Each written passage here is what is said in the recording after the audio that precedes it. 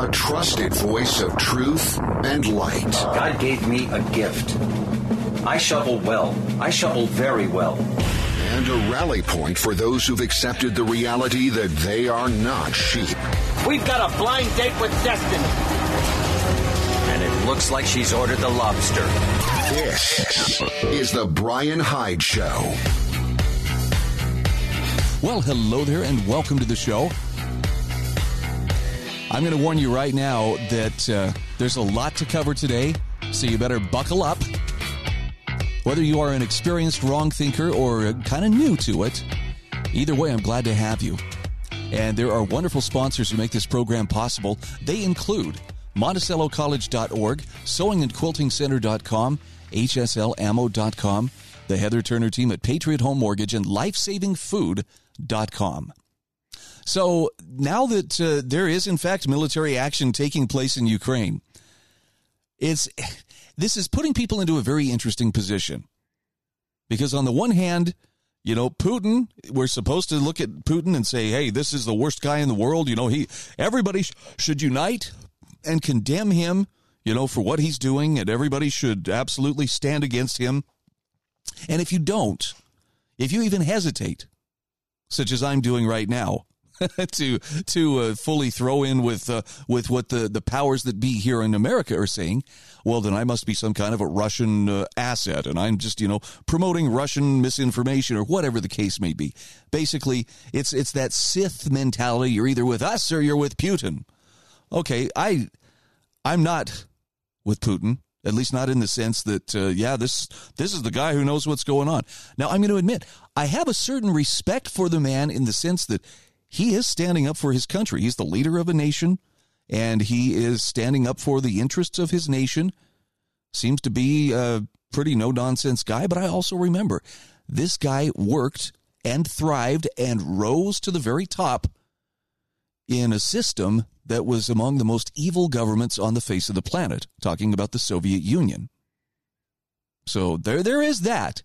However, you know, judging by a person's behavior, I still would have to say that Vladimir Putin is far less of a direct threat to my life, my liberty, my well-being than my own political leaders. And the press that plays, you know, simp for those political leaders. So I'm not about to throw my loyalty or my allegiance or even, you know, the responsibility for my worldview behind what the American media is saying. I can't. They've lied too many times, and the political class has lied too many times, and not just about Russia, but we're talking about virtually everything, specifically these last couple of years. So it puts us in a little bit of a conundrum, right? To where, you know, I'm not going to come out and say, oh, good, you know, Putin is invading Ukraine. But considering how the American press, and particularly the current administration in D.C., has been pushing this narrative of, oh, Putin's going to attack, I'm very confident that we are not getting a comprehensive understanding of what the situation is in Ukraine. What's the beef between Russia and Ukraine? So this is where wrong think comes in very, very handy. And I want to play a little clip here for you. This is Joe Rogan interviewing, I'm going to have to try his name real carefully here, Maajid Nawaz. And if you haven't seen this, it's a long interview. It's a commitment to watch this. But I want you to hear what Maajid Nawaz has to say on relativist thinking, and how it's increasingly dominating all of our public discourse. This is specifically about COVID, but I want you to apply what he's saying to the whole narrative regarding Russia and how we're supposed to hate and fear them and see them as the enemy and fall in line and shut up behind Biden. Here's what he has to say. I'm not just talking about government. I'm also talking about people that have accepted a certain narrative and find that there's a lot of other people that are along with them in this same narrative. And they have these media pylons, like social media pylons, where they'll attack people. And like you, call you an anti-vaxxer even though you've been vaccinated. The same thing with Eric Clapton. They were angry at Eric Clapton because he spoke openly about his very extreme vaccine side effects, just speaking openly as a person who was vaccinated. And they called him a vile anti-vaxxer.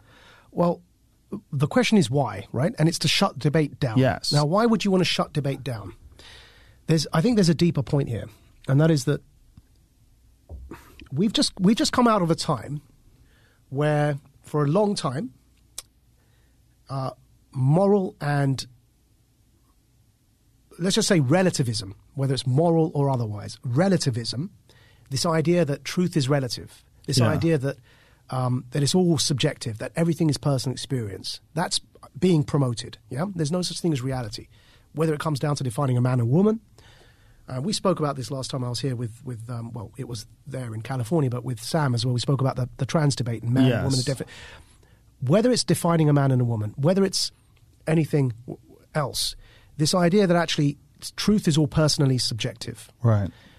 When you promote the idea that there's no such thing as truth, and when you shut down debate that is seeking truth, not that it claims truth, but is seeking it, when you shut that debate down in aid of this idea that truth is relative, like those, for example, who now know the science that the COVID vaccination doesn't stop or doesn't stop infection or transmission and doesn't reduce it beyond 12 weeks. The booster shot, by the way, is 8 weeks. But having known that, and they still insist on vaccine passports, it's no longer about seeking the truth for them. The truth is relative and it serves a purpose. What happens when you do that? When there's no such thing as truth, you can't define reality. And when you can't define reality, the only thing that matters is power. You're a father. Now, we're your child. Children who can't reason, like my kid's 5. I mean, his reasoning abilities are great, but he's 5, right? It's why you say to the child, because I said so, do it. It's good for you. Because they don't know how to reason yet. Yeah? And you try, and if something's too complex, you say, I'll explain another time, but right now you have to listen to your father, don't do this. When there's no such thing as truth, because everything's relative, the only thing that matters is power, because power gets to define reality. And this brings us to the hybrid war we're in right now. And that's why people that are in power, who are seeking a specific outcome from the world that we're in, want to shut debate down. What they're not interested in is seeking truth. What they're interested in is shutting that debate down, because power steps into that void when reason no longer exists and gets to define reality for you from up above.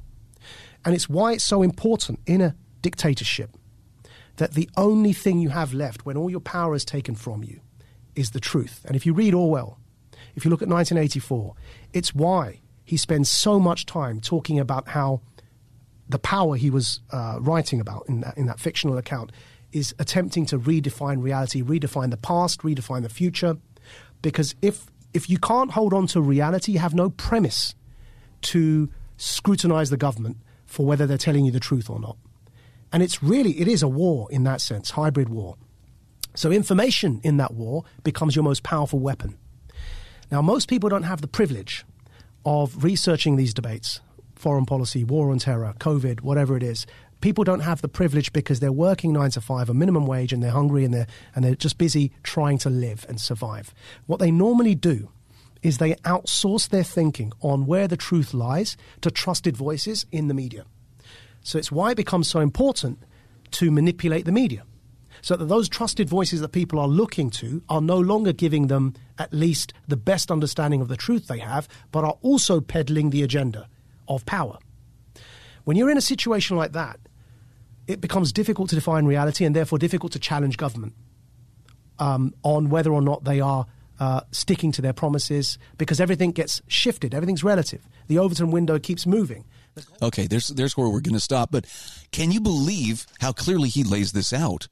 And this is the battle that I try, sometimes successfully and sometimes unsuccessfully, to describe every time I sit down and open up this microphone. This is the battle for your mind and for your allegiance.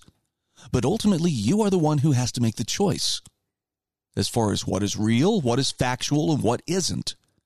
And that's hard to know because you have information blasting at you 24/7. It's like a blizzard of information, and some of it's good, much of it is not. So where do you find those trusted voices? I mean, I've worked pretty hard to be a trusted voice, but there is no way that I would pretend that, and I get everything right, because I don't. But I do put in the effort and I do put in the diligence to try to find voices that are credible and that can offer light rather than just, sound and fury and smoke and thunder, to get people riled up. When we come back, I'm going to delve into this article a little bit from The Good Citizen about hyenas in the kitchen. And as this pertains to the Ukraine conflict and what's going on with them and Russia right now, it's not so much to persuade you to one side or the other, but just to get you to consider, is it possible that with all the stuff going on, our media is telling us a very limited version, one that only favors what those in power would want us to think? This is the Brian Hyde Show.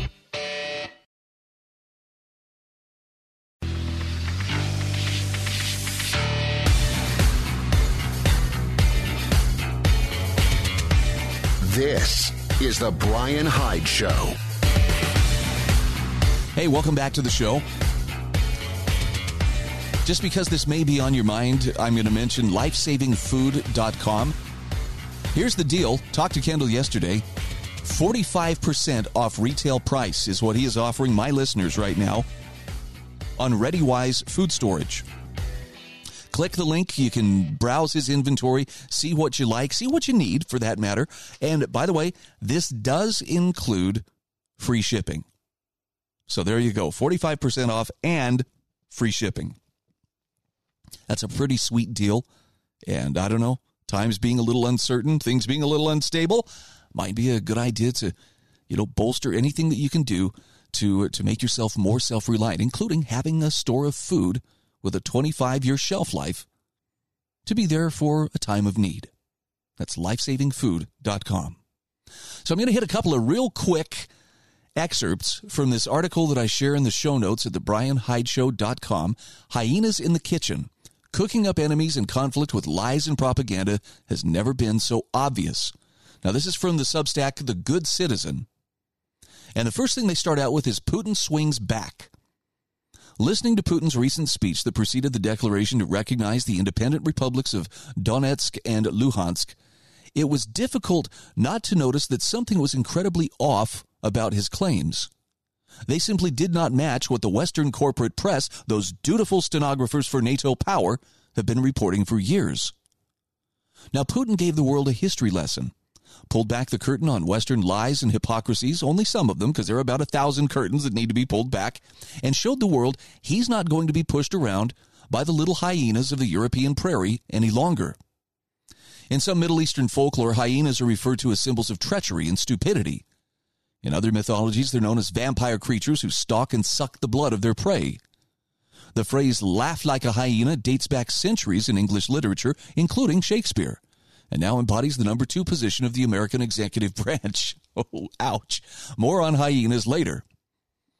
The Good Citizen says Putin's speech corrected the hyenas' revisionist attempts of events in Ukraine the past 8 years and revealed a man who, having watched his nation get pushed to its limits with broken promises and doormat NATO diplomacy, showed that he simply had enough. And good for him. In our new multipolar world of geopolitical chess, the bear and dragon are ascendant, and a realist foreign policy doesn't require the permission of any community, particularly a deceitful paper tiger like NATO or useless cabal of globalist order takers at the EU or the UN. Now, while there's little to celebrate with these new circumstances for global conflict, a convenient distraction from the last engineered global conflict, we must recognize the chance for lasting peace and alliance between the West and Russia was denied by the U.S. every step of the way.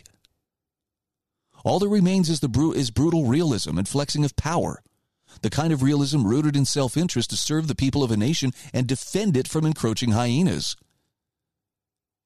Now, the Good Citizen says 20 years of poking the bear has consequences, but hyenas don't know anything beyond their instincts, treachery, and stupidity. So given the role of the corporate press in engineering a pandemic and all the crimes that followed the past 2 years, It's astounding to watch people who know their lies and propaganda were constant and shameful watch the same servants of power report on Russia and Putin and believe that what they're saying is the truth. But how's that saying go? Fool me once and twice, they're happy to get fooled again and again. Everything they've reported since the U.S.-backed coup in Ukraine in 2014, from the Dignity Revolution, where neo-Nazi nationalists from Western Ukraine were mobilized as shock troops to overthrow the Yanukovych government with U.S. aid, and then brutally attacked any Russian loyalists, burning 40 alive in a building in Odessa, to the annexation of Crimea, whose population prefers Russia, to the constant violations of the Minsk Agreement by Ukrainian forces along the ceasefire lines, to claims of Ukrainian democracy, when it's at best a dysfunctional, corrupt oligarchy, has all been one stream of endless lies. And you add to that the domestic lies of Trump-Russia collusion set up through the CIA and FBI's attempted coups of a democratically elected president at home, engineered by the opposition party, while constantly vilifying anyone who asks any questions at all as Putin's puppet or a Russian sympathizer, and you have one of the biggest psychological operations ever unleashed on a Western population, not to mention grotesque acts of overt treason. Yet still, many who know that the media and government pandemic lies are terrifyingly real still believe the stories about Putin and Russia. But that's how logic works. If A was lying about everything regarding X, they're certainly telling the truth regarding Y and Z. I like the tweet that they show here. CBS News. Russia is a dictatorship because they have a state-run media that parrots the Putin regime propaganda. Not like America, where we have a totally free press. Yeah, right. Well, the good citizen says, look, if there was anything noble in war, the courage, bravery, facing one's mortality, the tactics and maneuvers of battles that required outsmarting one's enemy, Sun Tzu's art, all that is lost to advanced technology and a desire to manipulate public sentiment above all things. So they call them hybrid wars or asymmetric wars, psychological wars, information wars. And it's been proffered on this outfit the most evil of all, where victims are unsuspecting innocents, believing their governments have their best interest in mind. Silent wars, atrocities by states against their own citizens. And this is an interesting point. Today's wars aren't so much fought as they're curated like an exhibit at a museum. They're designed like a tapestry or some exotic dish on a cooking show. A little bit of false flag fava beans, Julian propaganda peppers, sliced projection potatoes, a splash of historical revisionism, radishes, piles of intel leaks, and you have the makings of war by design. Put it all into an oven where your enemy feels the burn and acts in the way you can claim was their true evil nature all along, and you have a nice dish of cooked-up conflict.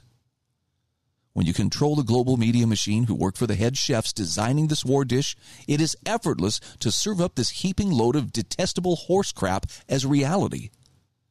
Yet millions will rush to obediently eat and regurgitate it. Now, the ability to engineer pseudo-realities is effortless through controlled information monopolies and compliant and passive populations who become conditioned to believe what they are told. Contrary to the myth of the internet age, liberating information for the masses, the opposite has been happening. Information is suppressed. People are corralled like grazing animals into silos for control and manipulation, where they are carefully fed prepared morsels to digest. 2/3 of the top 100 news and information websites are controlled by corporations with connections to war chefs at intelligence agencies and groups like the Atlantic Council and Council on Foreign Relations.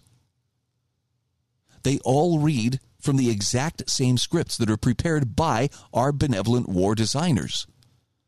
And these war designers are part of a class of elites who detest their own citizens, whom they view as lesser people, Hunger Games provincial rubes. Manipulating them through fear, lies, propaganda becomes a fun game. Socially engineering their reactions to events half a world away they couldn't even find on a map becomes the first front of battle, getting them to believe up is down, Russia is evil, Putin is a monster, and that the sudden issues in Ukraine are the cause of all the domestic problems they really care about, like inflation, high gas prices, supply chain issues, etc., requires constant psychological disinformation shelling. Now, there's more to this article, but I'm going to let you discover it on your own. Again, it's linked in the show notes. This is from the Substack, The Good Citizen, and it's titled Hyenas in the Kitchen. Think about what I was sharing with you, though, in the first segment of the show. That clip from Joe Rogan's guest, Majid Nawaz. Sorry, I have to see the name in front of me before I can actually try to say it. When there's no such thing as truth, you can't define reality. And when you can't define reality, the only thing that matters is power. So if you've had this hunch that, there's a definite feel that there's a war for what is reality, what am I supposed to believe? Your instincts haven't failed you. Now it's time to sack up and really and truly think as clearly and independently as you can. We'll be back in just a moment. This is the Brian Hyde Show.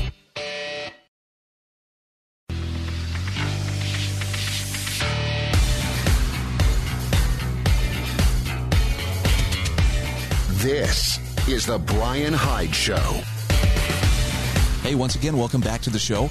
And once again, let me thank you for being a part of this audience. Look, I am nobody of any import whatsoever. I have no fancy degrees. I have no fame or fortune upon which I can rest that people should nod at my thoughtful words. I am just a simple guy with a very deep desire to see liberty and justice prevail, and I happen to have the ability to speak on such things. So I'm trying to use whatever gifts God gave me for purposes that will hopefully help the people around me see the world more clearly, see themselves more clearly, and think as clearly and independently as possible. And I got to say, it's a little bit gratifying, not because of any of my efforts, but because there are a lot of people doing exactly what I am doing, that I see more and more individuals finally catching on to the fact that government and mass media misled and manipulated us in the name of public health. And if there is one clear takeaway from this lesson of the last 2 years, it's that after COVID, we must embrace critical thinking again. This is an editorial from massnews.com and has some really great food for thought. Now that the pandemic is over, blind submission to authority must end. The editors say, the editorial writer, rather, I don't know who it is. So I give credit where credit's due, but I don't know this editorial writer's name. But the writer says, I'll never forget the most valuable lesson I learned during my first year at university, taught to me by a literature professor who had fled the USSR. All totalitarian regimes throughout history have shared one key trait. They control all knowledge. This is essential to their success. Because if you can't control what information the public can access, then you can't effectively control a population. If you ever give up your right to freedom of information, this professor would remind him, all of your freedom will be gone. You've lost everything. Now, the writer says it stuck with me. And over the 4 years, I had the opportunity to work alongside some great professors to expand on that idea. They taught me how to maintain my freedom. First, learn to think. Freedom must be fought for and preserved in a variety of ways, but if you don't know how to think, you won't even recognize when your freedom is being taken away in the first place. According to my professor, for a people to be free and remain free, each person must recognize that he or she is an individual capable of independent thought and learn to think critically about all subjects. Any less leads to reciting memorized information which may or may not be true. Free countries allow citizens to access public information and share knowledge. All of this is crucial as it is essential for innovation, creativity, and advancement in all fields, including physics, philosophy, and chemistry. Society thrives when individuals are free to question existing systems and offer new ideas without fear of being persecuted. Without that freedom, we wouldn't have personal computers and startups. We wouldn't have advances in medicine or engineering. We would know nothing, or we would be nothing more than submissive human capital to a tyrannical state, much like North Korea, for example. In this country, independent media are banned while citizens live under a one-party, one-man rule. The country is in constant stagnation, and it's dark. Now, the writer says America has taken freedom of expression and information for granted for years, but slowly it is slipping away. And this is all on our shoulders. For years, we've been sleepwalking at an ever-quickening pace into what I can only describe as a dumbing down.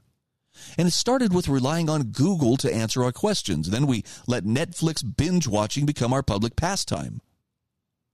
We no longer enjoy the traditional activity of people looking at screens. Instead, we're glued to our phones and scrolling through apps mindlessly. We become a nation of passive consumers, the perfect kind of public to manipulate with propaganda and mind control. Therefore, it shouldn't have surprised me that people seeking power used the moment to take control of their citizens. Now, slowly, we are learning more about the level of risk COVID vaccines present. This blind submission to authority during COVID was a major wake-up call for me, and I hope for many, that losing our right to question the mainstream narrative is a dangerous and slippery slope to the loss of all freedom. In the 2 years that have passed, people I used to consider progressive and who believed in free speech and an open web were being silenced and deplatformed.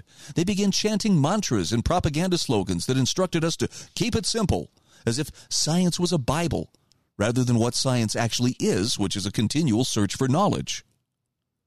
There is no such thing as the science, and science is not meant to be followed but studied. And although there are some scientific conclusions that we've reached, such as the existence of gravity, no scientist would advocate dismissing any form of skepticism. In fact, if you can't question something, poke at it and look for alternatives, then it isn't science. If you can't question it without fear of being canceled or blacklisted by your own government, then it quite obviously isn't science. It's a branch of authoritarianism. Now, this doesn't necessarily mean that what becomes the consensus is wrong, but how we arrive there matters. COVID-19 mandates need to be viewed in context. There was once a time that our government used DDT on children. If you believed this dangerous, then you would have been considered a right-wing conspiracist. COVID-19 mandates were questioned. The science to end it. Similarly, we know that lockdowns during the pandemic had little or no effect on mortality, according to a study from Johns Hopkins University. But they did cause a great deal of social, societal, and economic harm, especially for our youth. It took people willing to challenge the narrative to end lockdowns and speak out. They had to be able to see the truth and not just accept it as it is. This is why we shouldn't panic over the COVID Deltacron alert. The author says, I'll never forget a Forbes article from 2020 that warned we must never do our own research. Oh, I remember this article. You should leave that to experts. These are the experts. Now, please understand, I don't mean to suggest that medical degrees and years of scientific research don't matter, or that anyone can be a self-appointed doctor, but absolutely anybody has the right to conduct research, ask questions, and make decisions for themselves, especially about their own bodies. And the best way to protect your body's private property is to open your mind and ask more questions. Now, we are still generally free in large parts of Western Europe, although we must fight for it. Our freedom should be used to allow us to grow as individuals by being critical, asking questions about ourselves and others, and participating in civil discourse. We should strive toward intellectual curiosity, not adherence to a dogma spouted by self-appointed experts. If we allow a few tech companies, CEOs of pharmaceutical companies, or politicians, or any party, to think for us, or to decide who is or isn't allowed to have a public opinion, or what type of information we're permitted to read, then the writer says my college professor was right. We've lost everything. So if there's a theme to this hour of my program, it's simply this.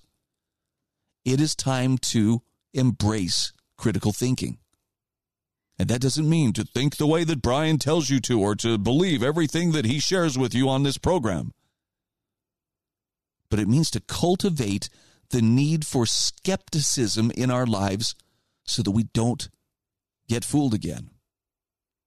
For the final segment this hour, I'm going to share with you a piece from Joachim Buch, and if you haven't subscribed to see where to see some of his writings. I share these very regularly on the program. You should probably check him out. He has a very solid, no-nonsense take on things, and this is one of the best I've seen. But what you need to remember is this. People in power are afraid right now. Their influence is waning because their official words and reality are not lining up, and people are beginning to notice. Now, it's not like everybody's seeing it all at once. Clearly, there are differing degrees of comprehension.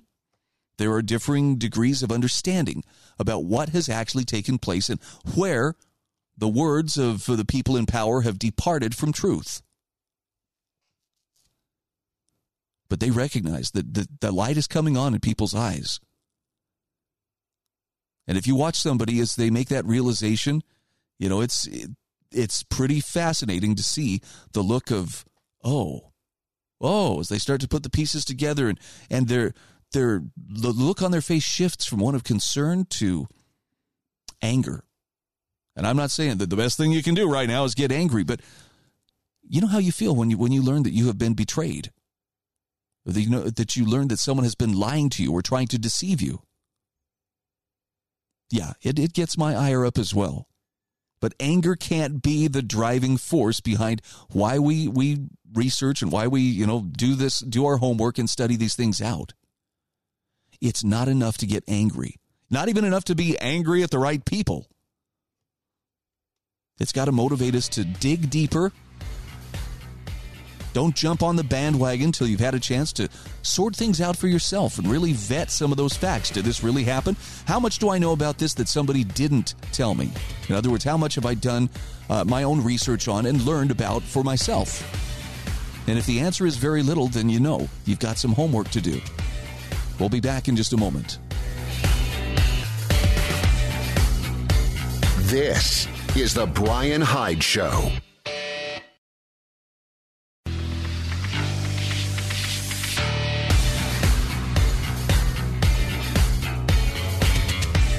This is the Brian Hyde Show. Hey, welcome back to the show. I'm going to say a few kind words about sewingandquiltingcenter.com. They're one of my sponsors. They are located in St. George, Utah, and they are the place to go if you or someone you know is into sewing or embroidery or long-arm quilting. And don't you dare snicker, guys. Don't you act, I'm so manly, I don't even think about those kind of things. Look, being able to sew and to create is a terrific skill. And if you have someone in your life who has that skill, you are a very fortunate individual indeed.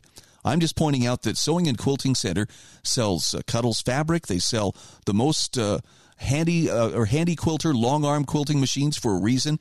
They offer great competitive deals. And best of all, they service everything that they sell. They even service things that they don't sell. So if you have a machine that's on the fritz, take it to them. Teresa Alsop is the owner of sewingandquiltingcenter.com. She doesn't just know how to operate her machine. She's a certified technician. And they are the ones who can take care of you, start to finish, even giving classes to teach you how to better use your machine. If you're in St. George, Utah, stop by their store, say, hey, Brian was talking about you, or click the link located in the show notes at thebrianhydeshow.com.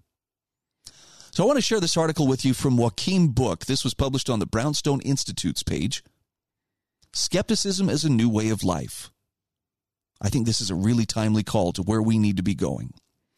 He says the 2020-2022 pandemic split parties and ideologues, separated friend from friend and family members from family members. Neighbors were dangerous, strangers even more so. The invisible enemy stalking our lands overturned every other concern in life. And the conflicts it spurred replaced bonds of affection with fear and hatred. More than ever, we need calm and level-headed thinkers, honest and willing to admit past errors, with eyes wide open for the corruption of industry or of government itself. In other words, we need as little politics as humanly possible. Joachim Book says, as I wrote in a previous piece, we need people without a clear ideological position and who can thus appeal to audiences across the political spectrum. Two sane figures recently attempted the impossible, to speak calmly to the other side, trying earnestly to explain what happened. Konstantin Kisin, of the popular show Trigonometry, and Columbia sociology professor Musa Al-Gharbi. Kisin begins his monologue with, "You're struggling to understand why some people are vaccine hesitant. Let me help you." Now, he uses no study result, no appeal to the biological effect of the drug that's become the main symbol of the COVID conflict.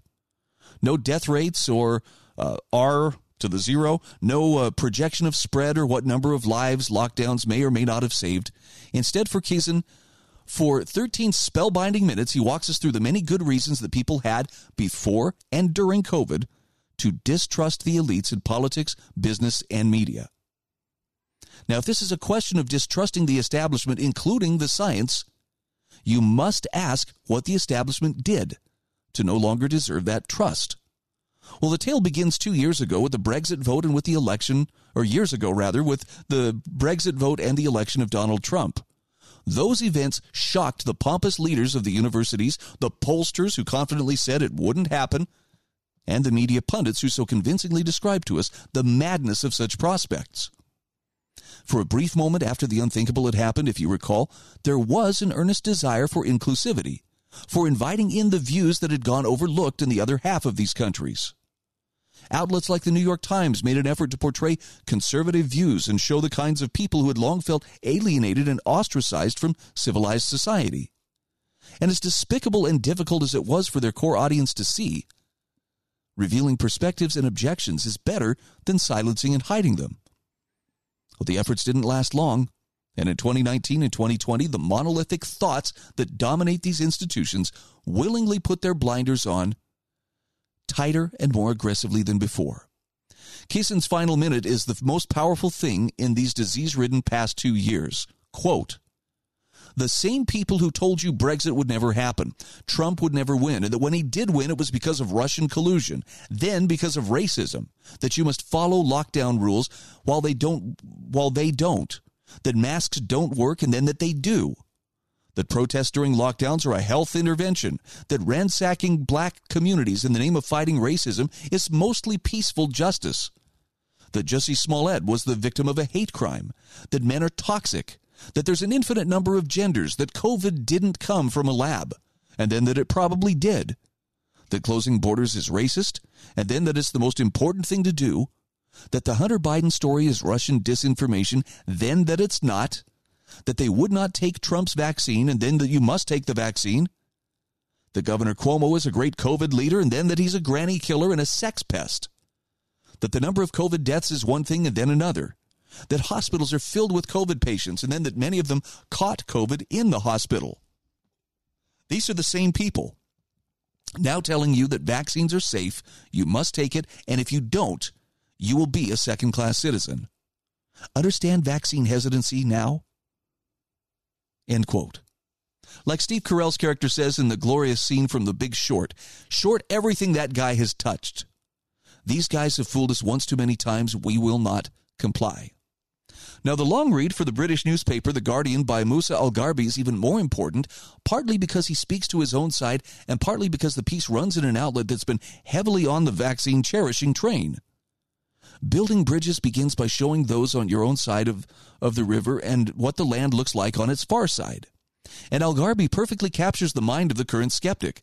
He lists bullet point by bullet point the clear and sensible reasons why anyone would refuse to follow along. To most of his audience, these vaccines are fantastic miracles, life-saving devices, their impact ending the pandemic in one fell swoop. Failure to comply with the directives of public health officials, writes Al-Gharbi, has thus seemed insane to the audience he addresses, are probably driven by some pathology or deficit. Here's a direct quote from him. Quote, "Debates turn around identifying the primary malfunction of those people. Are they ignorant, brainwashed, stupid, selfish and apathetic, all of the above? Left off the menu is the possibility that hesitancy and noncompliance may actually be reasonable responses to how experts and other elites have conducted themselves, both before and during the pandemic." End quote. So Joachim Buch writes, the vaccines were developed too fast without the long and rigorous testing regimes we usually apply to pharmaceuticals to ensure efficacy, correct dosage, target demographics, safety, and observation of long-term harm. Now, if those safeguards are optional and superfluous, then why do we have them in normal times? But both Biden and Harris vocally pushed against Trump's vaccine, but when the power of government passed into their hands, why, the tune was suddenly very different. And many people smelled a political rat. Speaking of rats, Dr. Fauci himself has engaged in noble lie after noble lie to get people to do what he says is crucial for them. If he lied about masks and then the Wuhan lab financing and then herd immunity targets, why should anyone believe that he hasn't lied about more things? That the advice his agency gives out is sound? That the science he says he represents is as all-encompassing and definitive as he and others deferring to him let on? Step by step, month by month, variant by variant, writes Al-Gharbi, the figures of vaccine efficacy kept dropping. Quote, the main benefit of vaccination has been revised down dramatically, from outright preventing infections to reducing severe infections, even as people are encouraged to get more and more shots in order to achieve that effect. End quote. But the official advice remained, intensified even, as did the public's discourse.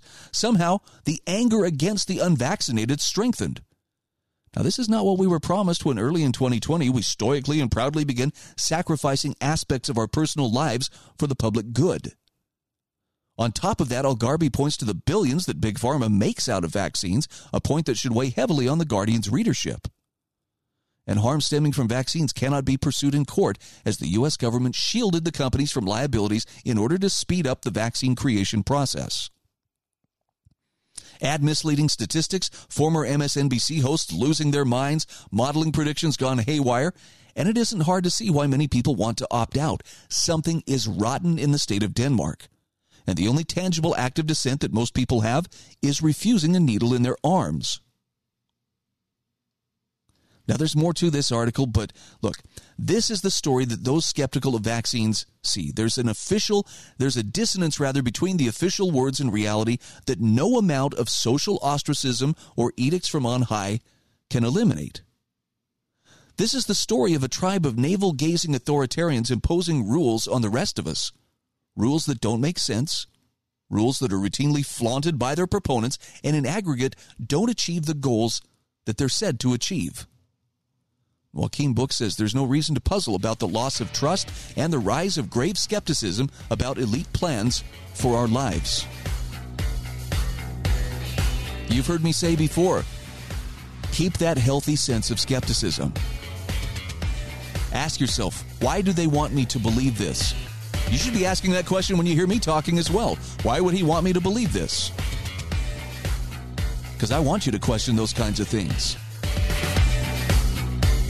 This is the Brian Hyde Show. A trusted voice of truth and light. God gave me a gift. I shovel well. I shovel very well. And a rally point for those who've accepted the reality that they are not sheep. We've got a blind date with destiny. And it looks like she's ordered the lobster. This is the Brian Hyde Show.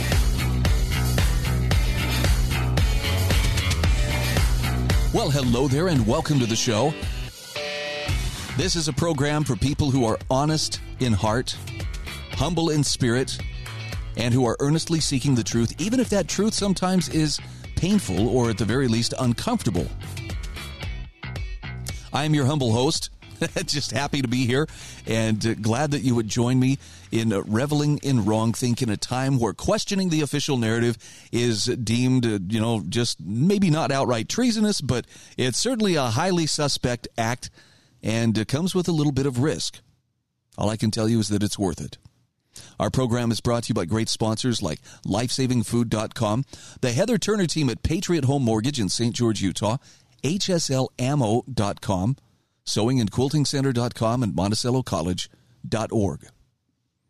So I thought we could start with kind of an interesting observation that Gary M. Gallas made when writing for the American Institute for Economic Research. I don't know if you have noticed this, but when people stand up against government overreach, it seems as though the media focuses only on the tone of voice that they use. That is assuming that it's people who are not woke. Okay, so look at the Canadian media, the way that they've reported on the Freedom Convoy of truckers there in Canada. And they very dutifully toe the government line. Well, these people, they apparently are racist, or they're anti-vaxxers, or they just don't agree. They're not good people. But they're more concerned about the tone of voice, right? Even the Ottawa police, when the horses are being ridden through the crowd, trampling people down. The Ottawa police, well, yes, we did have some people try to trip the horses, but thankfully the horses weren't hurt. You'll all want to know that. They're all concerned about the tone of the person's voice who's protesting, but there's no focus whatsoever on the violation of the government's limits. And this is a really interesting position to be in because, look, I know that there are people who really tend to avoid conflict. I'm not a fan of it myself. But we ought to be able to hash out these differences civilly and openly, debate, discuss, try to persuade each other, rather than trying to silence people or put a gag on them because, well, I don't want to hear what they have to say. When people want to do that, I don't assume that, what that person is saying must be really dangerous. My first reaction is, well, the person who wants to fit them with a gag must not have a whole lot of confidence in whatever it is that they're trying to espouse. I want you to hear Gary Gallis's take on this. His article is titled Uncivil Cause or Effect. And he says, if civility is passé in politics, how do we save democracy? Nicholas Goldberg, in the Los Angeles Times, joined a long parade of people calling for restoring more civility in government. However, in that op-ed, he also distorted Republican positions and blamed them for most of the problem, and such misrepresentation and finger-pointing bring his commitment to honesty as well as civility into question. Now, Gary Gallis says, while I agree with Goldberg that civility has declined still further from the standard George Washington set for it in recent years, incivility isn't the core of the problem. In fact, it's often the response to the problem. He says, if I felt violations of my constitutional rights were being proposed or imposed, as frequently has been the case, often in the name of saving democracy, those violations of the highest law of the land, not the civility with which I object, are the core of the problem. In addition, there is further reason for being less civil in political debates than at other times, especially with regard to interrupting others' arguments.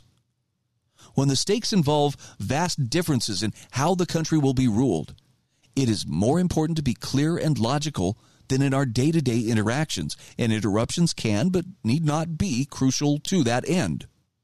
So consider the structure of arguments, logic arguments, for instance. Premises lead to conclusions. A implies B, implies C, implies Z. So correctly structured, if the premises and logic are both true, the conclusion must follow. However, if only one important premise or step in an argument is false, factually or logically, even if every succeeding step is valid, the conclusion need not be correct.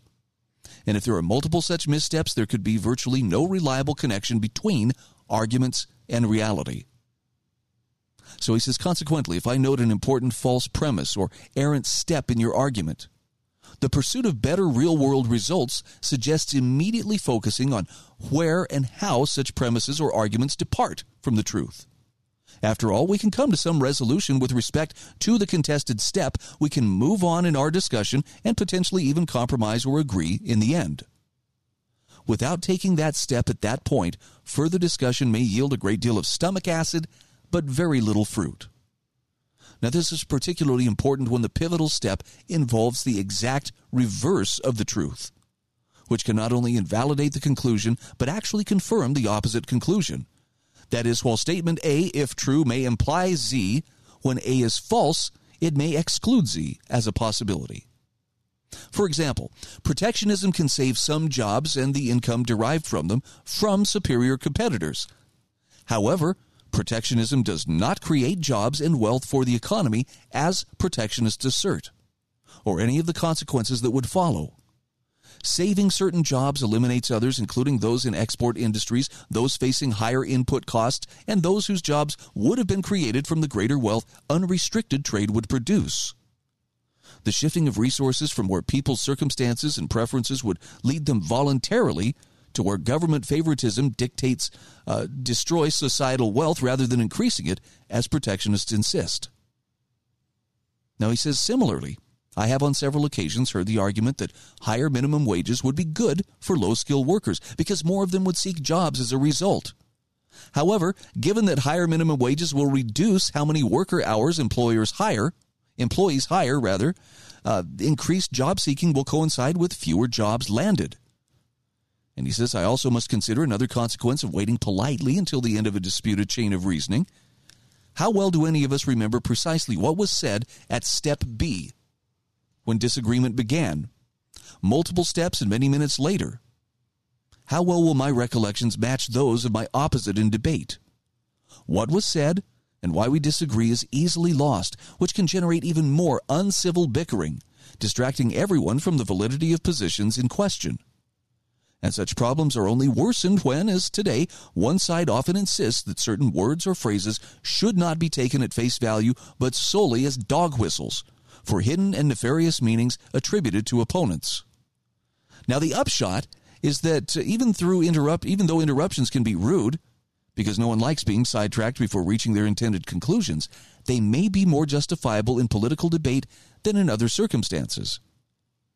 He says the benefits of more effectively revealing core policy disagreements exceed those in day-to-day conversations. So consequently, we may want to allow more leeway for rudeness when disputing over government policy. We do not want rudeness to become the issue deciding political choices, but some of what's felt to be rudeness in the eye of the beholder can contribute to more effective understanding and analysis. Now, of course, individuals must still decide for themselves when interruptions are sufficiently justified. There are many times in which they are far from that standard. For example, when one person just talks over another till they quit speaking, interruptions are unjustified. The same is true for interruptions whose purpose is to derail a line of thought, inject misrepresentations that move us further from the truth, or make ad hominem attacks. Electorally punishing such assaults on the possibility of advancing Americans' well-being by undermining the potential for increased clarity remains appropriate. Gary M. Galla says there will always be vast differences of political opinion expressed in elections, and citizens will fight over the relevant facts. And that process can certainly produce rudeness. But he says it would be far better to fight over such matters, even rudely, than to let real issues be hijacked into battles over whose rudeness most disqualifies them and their positions from consideration. I mean, I don't encourage people to be rude about stuff, but I can also understand when someone is very passionate. And I've seen that passion. Good heavens, I attended a presentation one time where someone started up a discussion over lunch about the government was behind 9/11. And, whether you believe that or not is not the issue. The problem was it spiraled into a discussion which became an argument which just dang near became a fist fight right there in the middle of lunch in what was an otherwise very pleasant, get-together of people celebrating freedom. So, some good food for thought here from Gary M. Gallas. Again, it's linked in the show notes at thebrianhydeshow.com. If you'd like to subscribe to the show notes, click the subscribe link, give me your email address. I'll send you a copy the moment that I publish them each day that I do this show.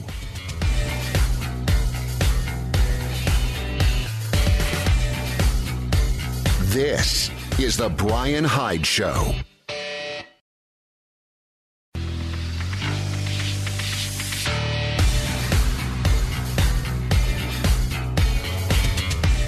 This is The Brian Hyde Show. Hey, welcome back to the show. Want to say some nice words about the Heather Turner team at Patriot Home Mortgage, located in St. George, Utah. First of all, if you are one of the thousands of people who are relocating to the Intermountain West, you've probably noticed it's a pretty hot real estate market. Finding a home is It's tricky because there just aren't that many homes on the market right now, and the ones that are on the market are it's pretty competitive. You know, people are going for them, ready to make cash offers. And the bottom line is, when you find the home of your dreams, your financing needs to be squared away right now. And this is where the Heather Turner team at Patriot Home Mortgage comes in. If you are anywhere within the state of Utah, these are the folks you should be talking to, from VA loans to traditional loans to reverse mortgages. The Heather Turner team at Patriot Home Mortgage has the stability and the clout to get you the loan you need without delay. They're located at 619 South Bluff Street in St. George, in Tower 1 and 2. You can call 435-703-4522. Heather's NMLS ID is 715386. And Patriot Home Mortgage is an equal housing opportunity lender. I don't know if you have ever uttered the words, there ought to be a law about this, but if you have, I have a message that I think you probably need to hear. Laws and legislation are not the same thing. One of the best explanations I heard about this came from Paul Rosenberg, who explained that laws are typically based on tradition and what works. Now, this means that, you could go from village to village in the old days, and the laws may differ from village to village. But if you were to ask people about, well, why is this the law, they could give you a solid reason. It's because this is something that we've dealt with, and we found that this is what works. But there was a time-tested quality to laws. Legislation, on the other hand, is simply a politician's magical words on paper. Now, yes, sometimes they may coincide, but they are not interchangeable terms. In fact, Kent McManigal, writing for everythingvoluntary.com, says legislation only creates more crime. Let me share this with you and see if this one strikes the nerve with you that it did with me. Kent McManigal says legislation, which many people incorrectly call law, doesn't reduce crime. It can't. In fact, he says each new bit of legislation creates at least one more crime, often several more, and many more criminals as a result. You following? People who weren't criminals before are now for doing things that weren't crimes yesterday, but which now arbitrarily are declared to be crimes. Every time anything is criminalized, it creates new criminals. That's the only thing it does, really. And he says anyone who doesn't understand this correlation shouldn't be in a position of power over the lives of others. Murder doesn't need to be illegal for it to be a real crime. You would still have the right and obligation to defend against murderers. The only thing accomplished by making murder illegal is to allow government to punish it at your expense, which is, in his words, an unnecessary complication. Interesting.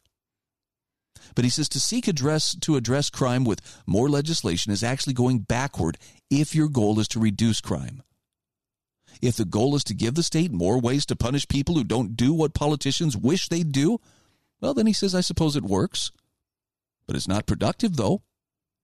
If you want to fight crime, you need to stop pretending something can be a crime even though it has no specific individual victim, by which he means someone whose life, liberty, or property has been harmed intentionally by someone else. Mutually consensual acts don't create a victim, and the state can't be a victim. So, for instance, he says, if there's such a thing as drug crime, it involves someone misrepresenting their product. Maybe the weight or the purity were not as advertised, or it's stolen property. For that matter, he says, drug prohibition enforcement is the biggest drug crime since it attempts to punish mutually consensual trade. Now, there are plenty of other examples which show again that government legislation is the source of most crime. So Kent McManigal says if you're serious about reducing crime, abolish or simply ignore all the legislation responsible for creating it. Leave the people alone to live as they see fit as long as they violate no one else's rights. Now, that doesn't sound much like anarchy to me, or to the law of the jungle, like the law of the jungle to me. He says, let people defend themselves and their property without the risk of being victimized afterward by the state's legislation enforcement and prosecution gangs. Crime is a problem, making it a bigger problem than it naturally has to be is not smart, but is counterproductive and antisocial. And Kent McManigal says it's long past time to scale it back and start heading in the right direction for a change. Now, there are a couple of things we can point to here that would illustrate what he's talking about. You know, I know this makes some people uncomfortable, but the war on drugs has actually increased crime simply by creating criminals where there were not criminals before. One of the most egregious examples of how it creates crime and creates more victims is civil asset forfeiture, which ostensibly was proposed, well, you know, this is what we ought to do to take away the ill-gotten gains of all those drug lords out there.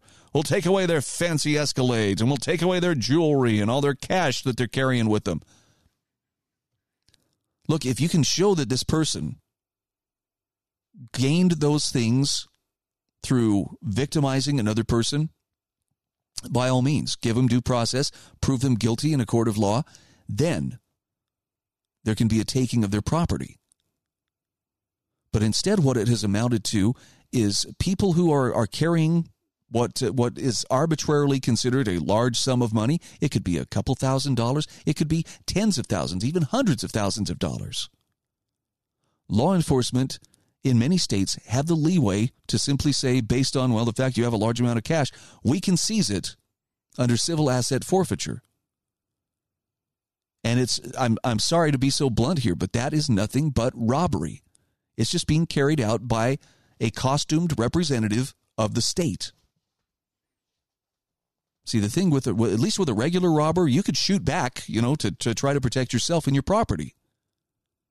But when someone who's walking around under state authority comes and steals your stuff without giving you due process of law, yeah, it becomes a much bigger problem. So what do? Solve problems at the lowest level possible, for starters. And if you find yourself saying, well, there ought to be a law, I think one of the big places where I've seen this really spiral into a huge problem is code enforcement.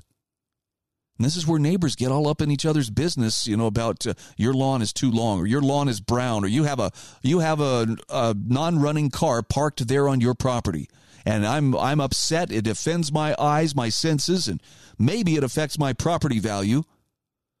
But rather than go over like a good neighbor and say, hey, I noticed the weeds are kind of getting out of control here.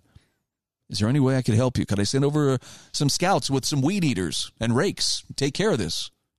No, they appeal to the authority of the municipality. Well, let's get code enforcement on this. And code enforcement, you know, sends out a courtesy notice, one of the most Orwellian topics or one of the most Orwellian labels I've ever heard. This courtesy notice is sent to you as a reminder. It's a ticket is what it is.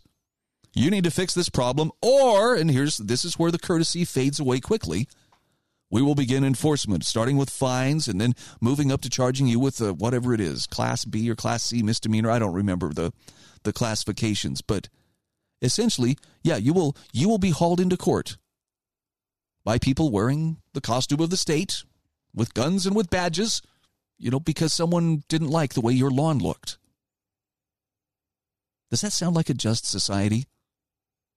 I mean, I'm not saying that, you know, if your neighbor's yard is an eyesore that, you know, you shouldn't be offended. But I'm saying turning to the force of the state as a solution seems like a really bad idea.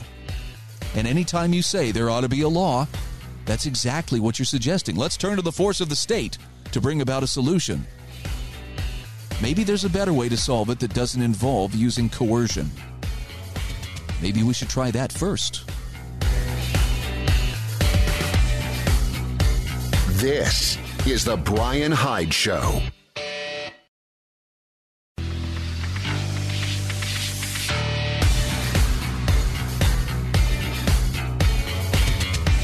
This is the Brian Hyde Show. Once again, thanks for joining us. Thank you for entering the ranks of the wrong thinkers. I hope you find yourself in good company here.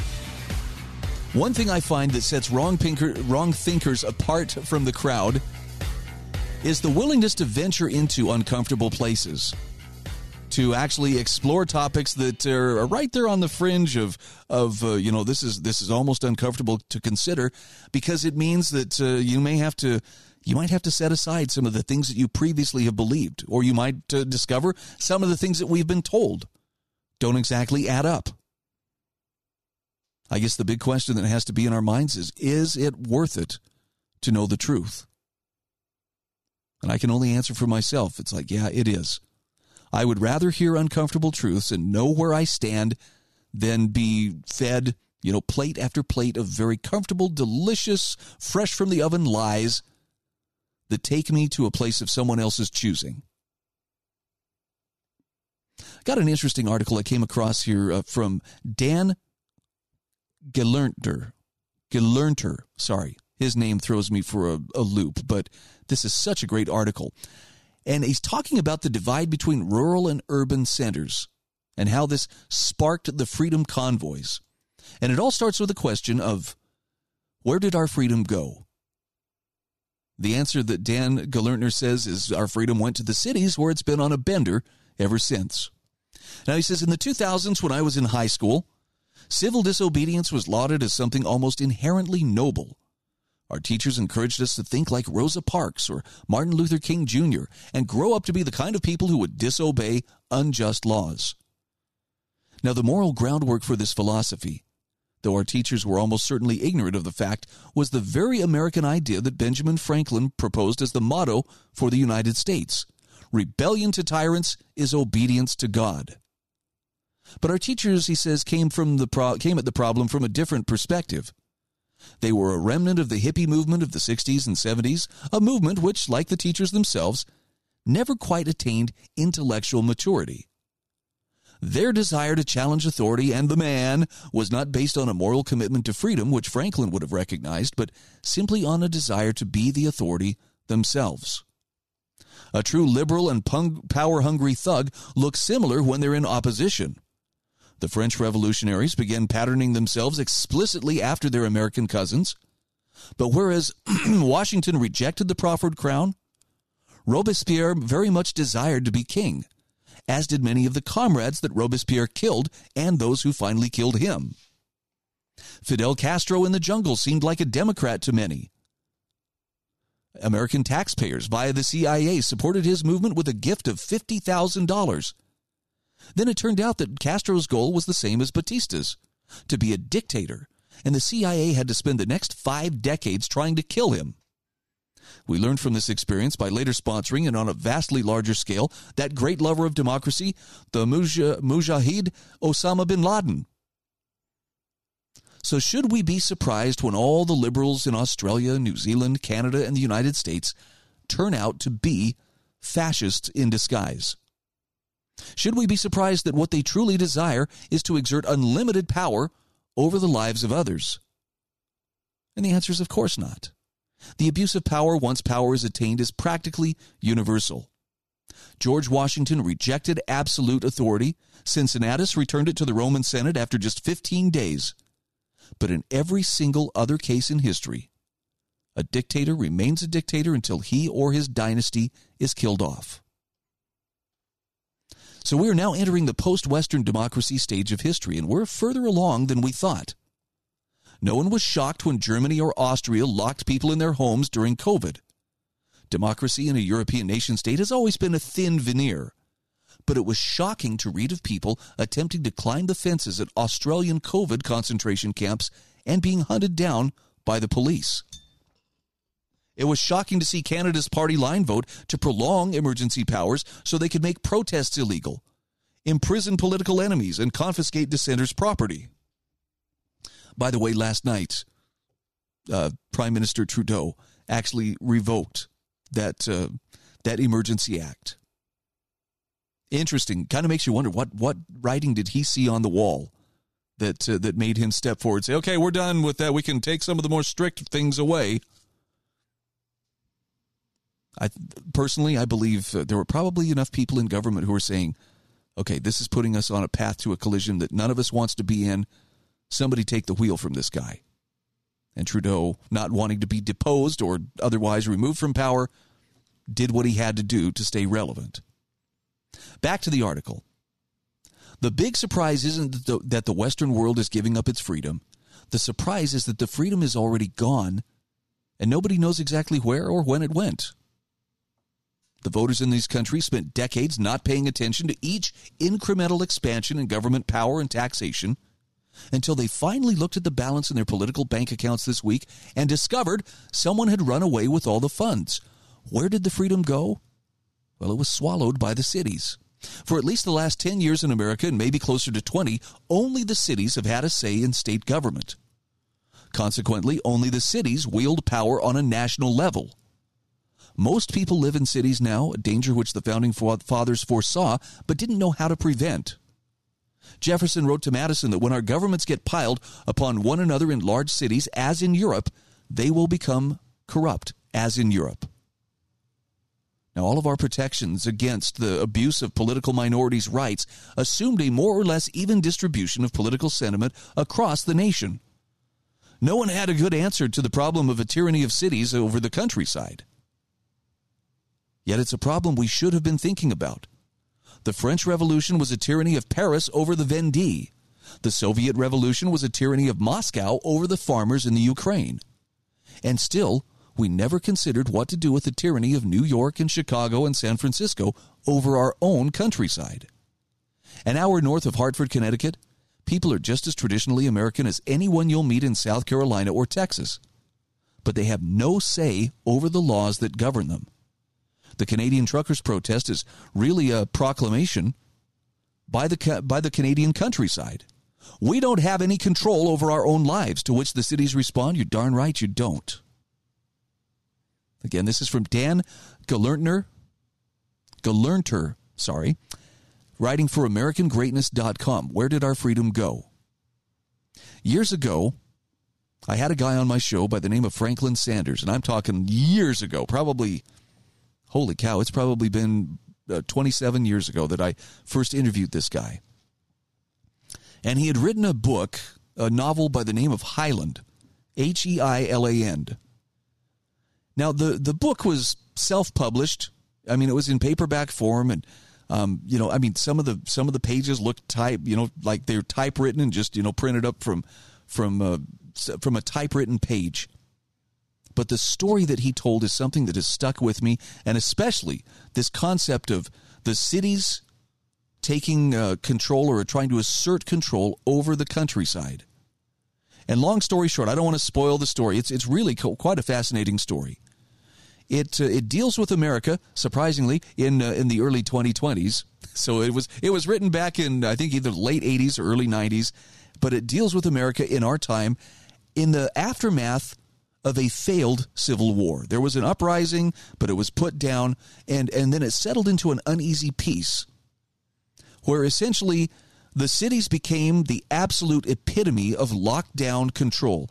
Everybody has to have this invisible tattoo that denotes, who they are. That's their ID. You can't work without it. You can't buy things without it. Everything is very, very strictly controlled in the cities. Getting in and out of the cities, you're having to pass machine gun nests and blockades and checkpoints, just like you were going through, going into East Germany or something like that. But in the countryside, the people, that's called free states. The free states are pretty much the rural areas. And their people are pretty much free to live without the blessings of the political class in the city. And this means that they're much more self-reliant. They coin their own currency. They grow their own crops. They innovate. And for the most part, they're very happy. But there is still this uneasy tension between, we have two very different worlds existing side by side. And the question that always hangs over it is, can they continue to exist side by side, or is one going to get the notion that it has to control the other? You can probably guess which side is most focused on control. I don't even know if you can find a copy of this anymore. I don't think it's in print, but used paperbacks may cost more than you're willing to pay. But it's one of the most fascinating stories, and it seems to be a pretty fair prediction of what we are facing right now, where all this influence is being exerted by the cities, and the folks out in the country are recognizing that, hey, we have less and less freedom thanks to what's going on in the cities. I don't know if that kind of a separation can take place. but I know that Franklin Sanders definitely was looking along the right lines and putting two and two together pretty solidly. You can get your hands on a copy of Highland. It might just be worth your while. I think you'd find it interesting. This is the Brian Hyde Show.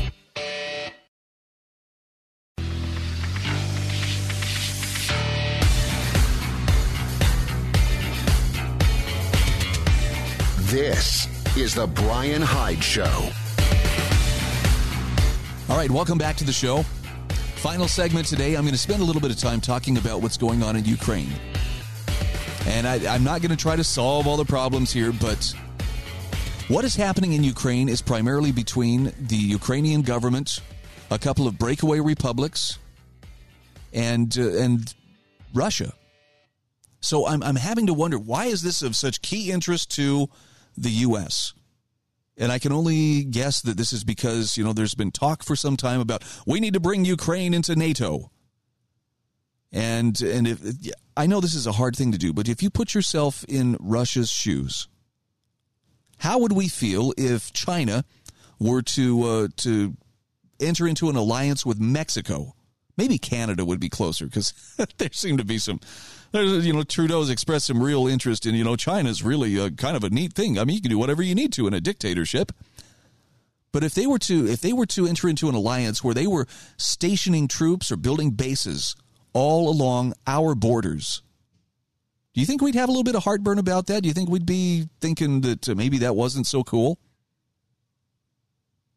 See, I grew up during the Cold War. I grew up watching Red Dawn, and my family, we still jokingly call it the historical training documentary because, man, that fear of the Soviets, the Russians, launching World War III, that was a very real thing. But as scary as that was, I've outgrown the idea that, hey, we're the good guys and everybody else are the bad guys. I'm sorry, but I've been paying attention for too long to what the U.S. government has done abroad. And if there's anybody who's out there doing expansionist, imperial kind of things, it's the U.S. government. And this doesn't mean, therefore, Russia is by default right in everything that they're doing. It just means that if you're leaning on our government as the good guys in white hats, not so. In fact, let me share with you a thought here from Lawrence M. Vance. And this is going to sting some people, but his article is called "Ron Paul Was Right About Ukraine." I think this is some necessary perspective. The Cold War is over. The Union of Soviet Socialist Republics, the USSR or Soviet Union, is no more. The Berlin Wall has been dismantled. East and West Germany are united. Yugoslavia is now the independent republics of Bosnia and Herzegovina, Croatia, Macedonia, Montenegro, Serbia, and Slovenia. Czechoslovakia is now the Czech Republic and the Slovak Republic. The communist dictator of Romania was overthrown and executed along with his wife. The Warsaw Pact has been dissolved. Yet after listening to what is being said about Ukraine, it seems as though some Democratic and Republican politicians, pundits, some think tanks, want to return to the dark days before any of these things took place. Now, he says the country of Ukraine was dominated by foreign powers for hundreds of years. After World War I, the eastern part of Ukraine was one of the constituent republics of the Soviet Union. All of Ukraine was united in 1939, only to remain under the control of the Soviet Union after World War II, behind the Iron Curtain. In 1954, the Soviet Union transferred Crimea to Ukraine, which regained its independence in 1991 after the dissolution of the Soviet Union. Now, Crimea is a peninsula surrounded by the Black Sea to the south of Ukraine. It was here at Yalta that a conference was held during World War II between President Franklin D. Roosevelt of the U.S., Prime Minister Winston Churchill of Great Britain, and General Secretary Joseph Stalin of the USSR. After being controlled by the Mongols and the Ottoman Empire for hundreds of years, Crimea was conquered by Russia in 1783 under Catherine the Great. The Crimean War, 1853 to 1856, was fought between Russia and an alliance consisting of Great Britain, France, and the Ottoman Empire. In 2014, Crimea, which is over 50% ethnic Russian, voted to secede from Ukraine, and Russia annexed it. To the chagrin of neoconservatives, former Republican member of Congress and presidential candidate Ron Paul observed, "Why does the U.S. care which flag will be hoisted on a small piece of land thousands of miles away?" Well, he was right. The government of the United States may care, but the people of the United States do not care in the least about what happens in this part of the world unless it affects them in some way. The American people don't lose any sleep over whether Ukraine is autonomous or dominated by Russia. The American people don't care about the territorial integrity of Ukraine any more than they care about the territorial integrity of Malawi. And most Americans could not locate either country on a map unless they were labeled with big black letters. Well, whether they know it or not, most Americans are Jeffersonians when it comes to foreign policy. They would prefer that the United States remain neutral, not intervene in the affairs of other countries, and not send its soldiers to fight except in defense of the United States. Lawrence Vance says Thomas Jefferson put it well, quote, "Peace, commerce, and honest friendship with all nations, entangling alliances with none. We wish not to meddle with the internal affairs of any country, nor with the general affairs of Europe. I am for free commerce with all nations, political connection with none, and little or no diplomatic establishment. We ask for peace and justice from all nations, and we will remain uprightly neutral, in fact." End quote.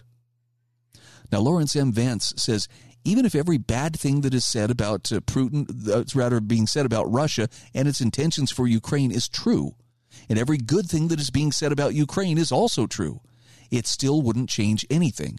Namely, the United States does not have a divine mission to police the world. Now, Ron Paul was not only right about Ukraine in 2014, he's still right about it today. As Dr. Paul said recently, quote, "The philosophy of non-interventionism is one very good piece of insurance, protecting us from needless war. If you don't meddle in the affairs of foreign countries, there is less chance of being dragged into an unnecessary war." Ukraine is a great example of why non-interventionism is the only pro-America foreign policy. We are risking nuclear war with Russia over what? Ukraine's borders? Surely most Americans see how idiotic this is. This is not our fight. And by the way, non-interventionism is not the same as isolationism. As Dr. Paul said the last time he ran for president, quote, "Under a Paul administration, the United States would trade freely with any nation that seeks to engage with us. American citizens would be encouraged to visit other countries and interact with other peoples rather than be told by their government that certain countries are off limits to them. A Paul administration would see Americans engaged overseas like never before in business and cultural activities." End quote. Non-interventionism is practical, sane, moral, just, and right. It is the foreign policy of the Founding Fathers and of Ron Paul. Now, it's a really interesting thing, and unfortunately I've had the opportunity to observe this too many times to think, oh, well, it's just a coincidence. But there's something that happens to people who are otherwise very stalwart defenders of freedom whenever the possibility of war is raised. I mean, boy, that war flag goes up, and you can just see their backbone stiffen, their heels click together, and suddenly they've got their war face on, and it's like they fall into line, and they cease thinking clearly and independently. And I get it. Look, if you have someone who's in the armed forces, you obviously don't want to see your loved one unnecessarily put into harm's way. And so the attitude of, look, when the bullets are flying, the time to debate is over. It's time to rally behind our troops for good or for bad until the job is done. I disagree with this. And it's not out of disrespect for those troops, but the people who are making the decisions to send them into harm's way need to be debated. They need to be refuted. And their positions need to be challenged. And it's for the very same reasons that Ron Paul outlined. Why does it matter to us which flag flies over Donetsk or Lugan? Why should we care? Clearly, I'm looking at the mainstream media's reporting, and it's like, well, Russia's just, looking for a reason to aggress, and they're not going to stop there. They're going to take over everybody. but it seems to leave a few very inconvenient facts out of the equation. For instance, did Ukraine promise that they would hold elections and work to reconcile with those breakaway republics back in 2014? Did the U.S. participate in the coup that toppled the existing power structure in 2014 to install someone who was more friendly to U.S. interests? And if you don't know the answers to these things, I'm going to challenge you. Go look them up. Go see. Because suddenly it starts to look a lot less like, wow, Russia's just really on a bender, and suddenly Putin's feeling his oats and going out there and invading people. I'm not celebrating war in any sense. I'm praying for those people who are in harm's way. I hope that things can be worked out. But to pretend that this is all just a result of Russian aggression, nope, not even close. There are a lot more facets to this story, and it's up to you and I to figure those things out before we make up our minds. This is the Brian Hyde Show.